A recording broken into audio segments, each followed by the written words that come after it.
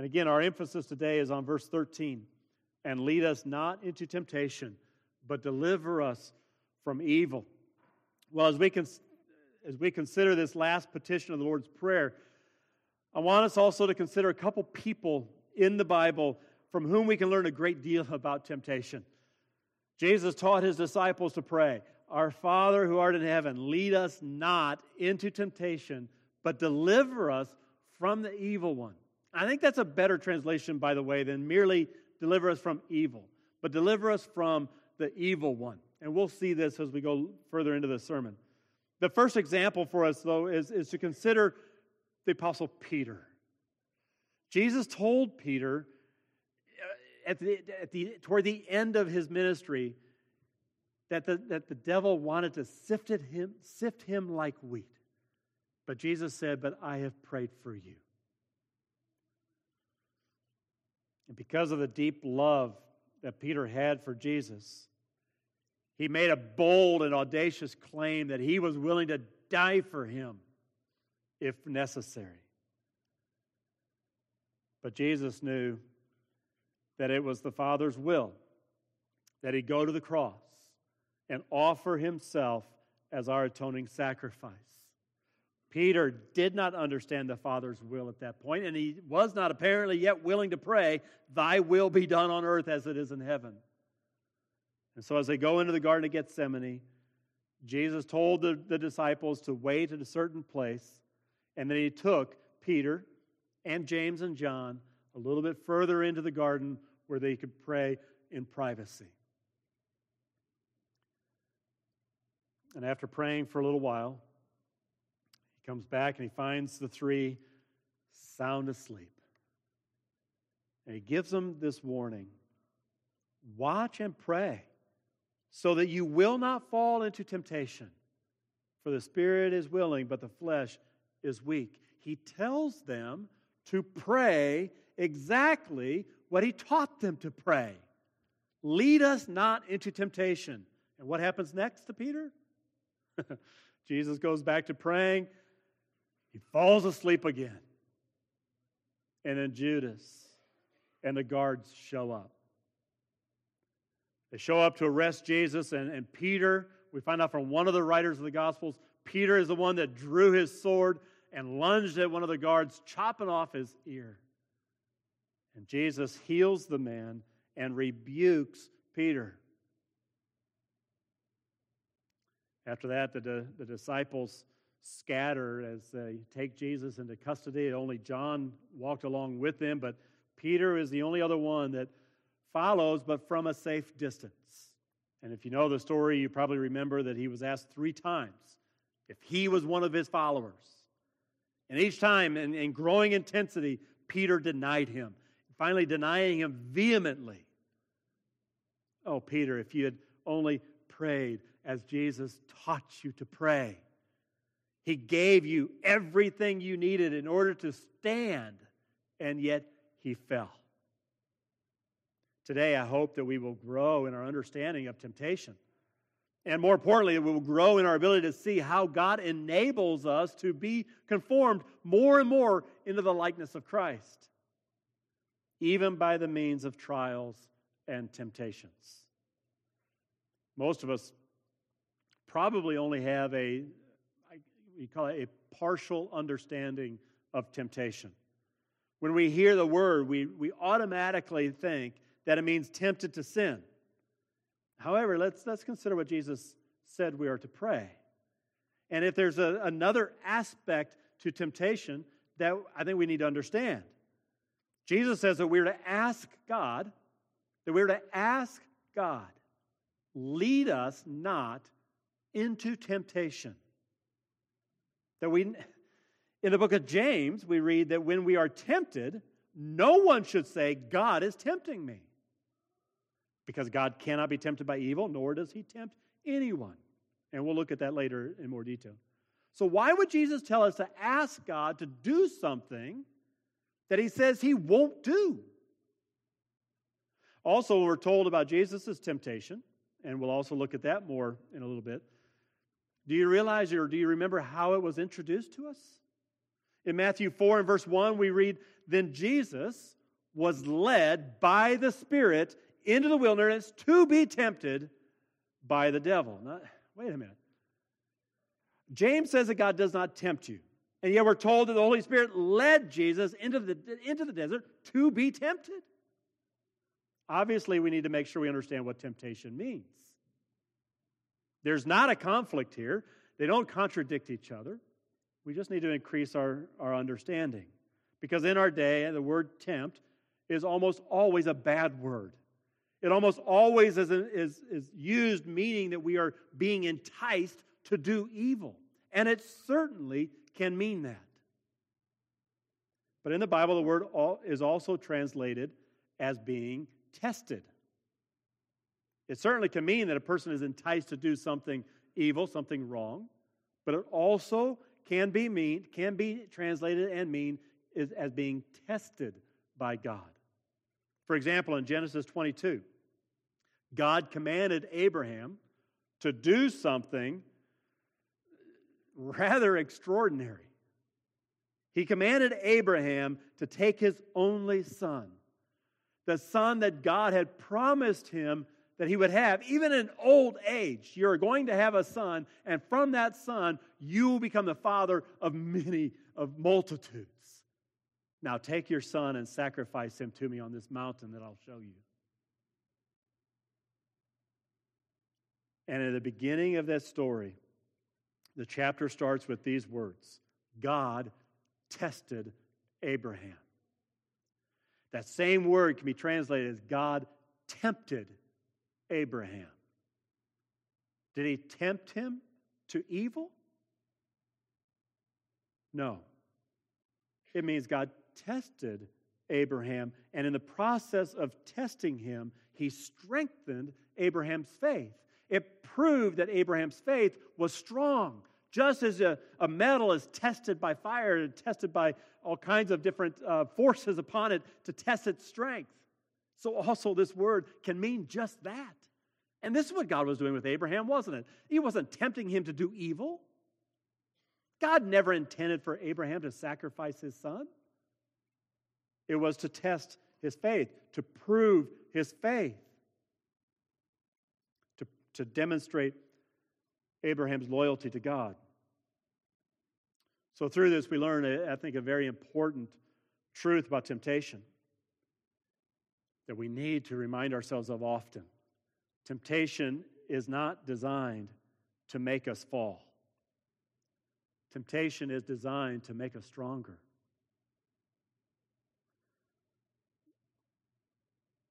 Temptation is not designed by God to make us fall into sin, but to test us and make us stronger, to make us be more and more conformed into the likeness of Christ. Now, if we fail and if we fall, it's our fault. Peter could not blame Jesus when he denied him 3 times.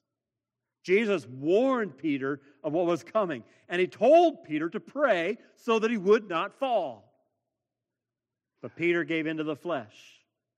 He chose to sleep instead of choosing to pray. The temptation that Peter faced and even his fall into sin, God used that in Peter's life to strengthen him and to increase his faith. So you see, temptation doesn't always mean to entice to sin, but it can also mean to test the strength of something. God does not tempt us to sin, but he will test us in order to prove our faith, to prove that it is real, to purify us, and to increase our faith.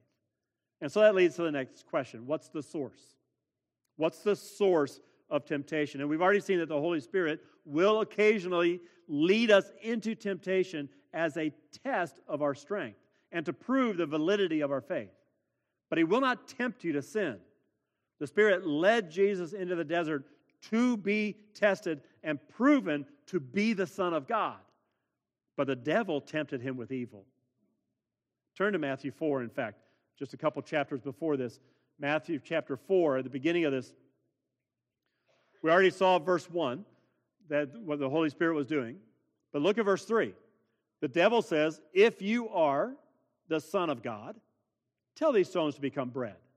So what's the test? Are you the Son of God? Are you really the Son of God? Now, where does that come from? Well, you back up a few verses. Back up into chapter 3. Jesus comes to John the Baptist to be baptized. Now, we're not going to read the whole account, but I want you to just notice what God the Father declares from heaven in verse 17. God declares, "This is my Son, with whom I am well pleased.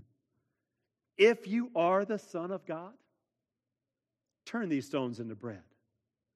The Spirit led Jesus into the desert to be tested, to be proven true, to be verified as the Son of God. The Spirit led Jesus to be tested. The devil seized the opportunity to entice him to sin.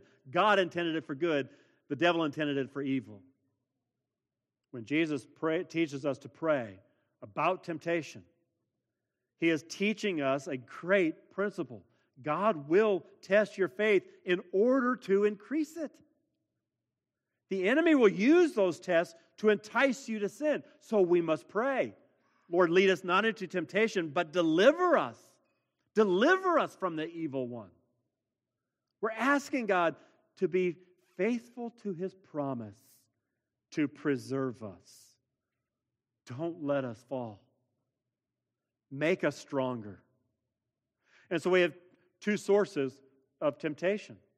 We can say that God will tempt us only as a means to strengthen our faith, to test us, as he did with Abraham and many others. However, he does not tempt us to sin. Clearly, the source of those temptations is our enemy. So we pray for deliverance from the evil one. There's one more source, though, that we must consider. Turn to James chapter 1. We referenced earlier. James 1. Let's start with verse 12. James says, "Blessed is the one who perseveres under trial, because having stood the test, that person will receive the crown of life that the Lord has promised to those who love him." Trials and tests, temptations, increase our ability to persevere, he says. They come from the hands of our sovereign King who loves us and grants us the crown of life, just as he promised. But when we're in the midst of the test, we must remember verse 13. When tempted, no one should say, "God is tempting me." For God cannot be tempted by evil, nor does he tempt anyone. Trials are meant to test the strength of our faith, and they come from him. But the enticement to sin has a different source. God does not tempt anyone, but James says, "But each person is tempted when they are dragged away by their own evil desire and enticed. Then after a desire has conceived, it gives birth to sin. And sin, when it is full grown, gives birth to death." So what's the source of the temptation to sin? We cannot just blame the devil, can we? When some of us were kids, there was a famous comedian that used to have a line, "The devil made me do it." And Christians loved it. We love to blame somebody else. And certainly he is to blame for a lot of the evil that we face. But we must accept personal responsibility for our sin. Think again, as I've referred to this so many times in previous sermons, think again of King David, a man after God's own heart, God says. He falls into temptation. He sees the temptation, the beautiful woman taking a bath on the roof of her home. He sees it. He does not resist it. He acts on it. He's enticed by this sin, and he acts, and it practically destroys him. No one can say it's God's fault. No one can say with every temptation it's the devil's fault. We must accept personal responsibility. Sometimes the attack of temptation does come from the outside. We live in a world that is a broken, evil mess. And sometimes there are people that are outside that will influence us toward evil. And we know that. We have fallen prey to that so many times, right? In our own lives. We we have associated with people, we become close friends with people, or they're just merely associates of ours, and because of what's going on, we just fall right along with them. Sometimes, yes, the temptation comes from the outside, and it's easy to be influenced toward evil. And we must protect our homes from such influences. But we must not blame all temptation on the outside. James says that we sin because of the evil desires in our own hearts. In every one of us, there are weak points. Your weak point may not be the same as mine or another person sitting around you, but we are all vulnerable in some way or in several, many ways, possibly.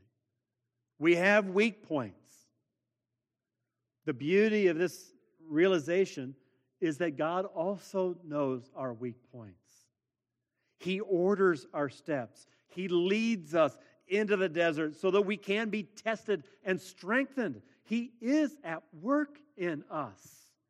And the temptations we face can either be used for good to make us stronger or used for evil and fall to them. So what's the answer? If we're so weak and our enemy is so strong, what can we do? What's the answer to temptation? And how do we stand against it? Well, obviously, the first thing that we are to do is exactly what Jesus taught us to do. And what he told Peter to do. We must pray. And I know for many that sounds so basic and maybe even childish to some. But that's only because we don't believe that God is able to do immeasurably more than all we ask or imagine according to His power that is at work within us. That's how Paul concluded his prayer for the Ephesians as he was exalting the magnificence of God. God is able to do immeasurably more than all we ask or imagine, but we are commanded to ask. We are commanded to pray for the strength to stand. He certainly doesn't want His children to fall.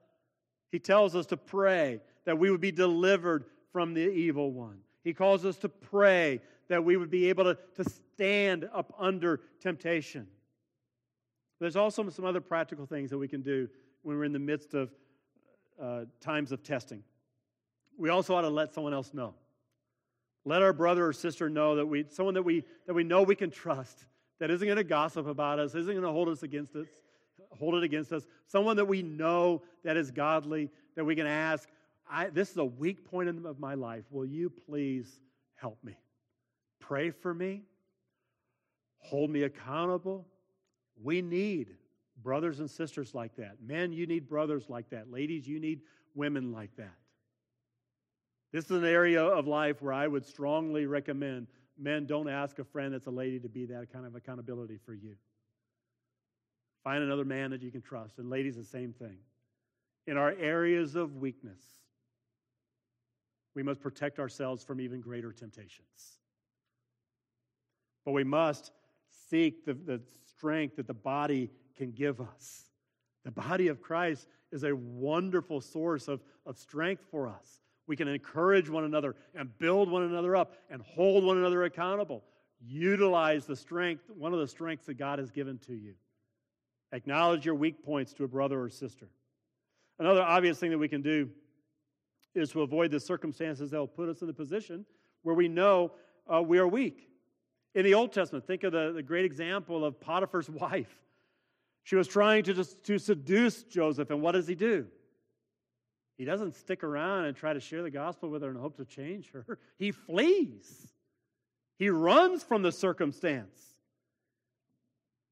You know your own weaknesses.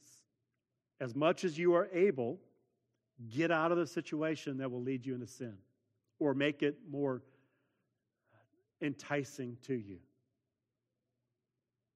If you cannot avoid the circumstance, then hopefully you've already enlisted several close friends that will pray for you and hold you accountable. Like there's some circumstances in work that you cannot get out of, but you know are difficult for you. That's when you need the accountability of your brothers and sisters as well. Now we can also learn a practical lesson from Matthew 4 and the temptation that Jesus faced as well. What did he do when he faced the temptation to sin? Well, you go back to Matthew 4, when the devil enticed him to change the stones into bread, he went to the Word of God. He said, "It is written, man shall not live on bread alone, but on every word that comes from the mouth of God." In other words, God spoke. He declared that Jesus is the Son of God. Jesus did not have to do what the devil was tempting him to do to prove who he was. God already spoke. Turning stones into bread would be no matter for Jesus. He multiplied 5 little barley loaves and 2 small fish into a massive feast. A simple miracle of turning stones into bread is nothing. And by the way, Jesus, you're hungry. You've been fasting. What's it going to hurt? Now, I'm not going to get into all the details of Matthew 4, but Jesus was doing what he was commanded to do. He was fasting as a means of preparing for the inauguration of his public ministry. Satan tempted him to violate what the Father had told him to do. But more importantly, Satan was questioning whether or not you can trust God's word. If you are the Son of God, prove it, Jesus. Do something to prove that you're the Son of God. And Jesus says no, because God has already spoken. Do you see the power in that? What God has declared in His Word is truth. When we face temptation and enticed to sin, we can and we should pray the Word of God. And His Word will enable us to stand against the fall. But again, we must pray. Well, let me give you an example of something from God's Word that you can pray when you're tempted. Turn to 1 Corinthians chapter 10. 1 Corinthians chapter 10, in the opening verses of that chapter, Paul reminds the readers of some of the experiences of their ancestors. And then in verse 11 he says, "These things happened to them as examples and were written down as warnings for us, on whom the culmination of the ages has come." Know the Word of God. Read the Word of God and get to know Him, and you'll know yourself even better as well. Because he says, as he says in verse 12, if you think you're standing firm, be careful that you don't fall. The Word of God gives us many examples. Your ancestors that you have written in His Word that are examples to us and warnings of us to us. Listen to them, read them, know about them. They stand as warnings and examples for us. But you cannot blame them for your sin. Oh, how our culture needs that today. We cannot blame institutions, structures of any kind for our sin. The popular one in our day is to blame racism on a systemic issue. There's a structure out there that is causing it, that is the problem of it, and you're part of the structure. No, the problem is sin in your own heart. Is there a depravity in your own soul? Deal with the sin in your own heart. Read the Word. Learn from your brothers and sisters in the past, but don't blame them. Learn from their sin, that you won't make the same mistakes as they made. And then look at verse 13. No temptation has overtaken you except what is common to mankind. In other words, again, you look at your brothers and sisters in the past, read the Scriptures. Your temptation is no different than their temptations. It's not something unusual and uncommon. It's very common. The testing and temptations that you face, your brothers and sisters are facing as well and have faced before. You can read about it. But we also need to see the character of our God. No temptation has overtaken you except what is common to man, and God is faithful. He will not let you be tempted beyond what you can bear. But when you are tempted, He will also provide a way out so that you can endure it. Sin is not God's fault. He doesn't tempt you to sin. He doesn't cause your sin. Your sin is your fault. If we fall, it's because we did not know his word and did not recognize the ways of escape that he was faithful to provide. Temptation is not designed to make us fall into sin. It's designed to make us stronger. The Lord is faithful. He will hear our prayer. He will preserve his people as we pray. Our Father who art in heaven, lead us not into trials and temptations that we might fall, but deliver us from the evil one so that we will stand and grow more and more into the likeness of your Son.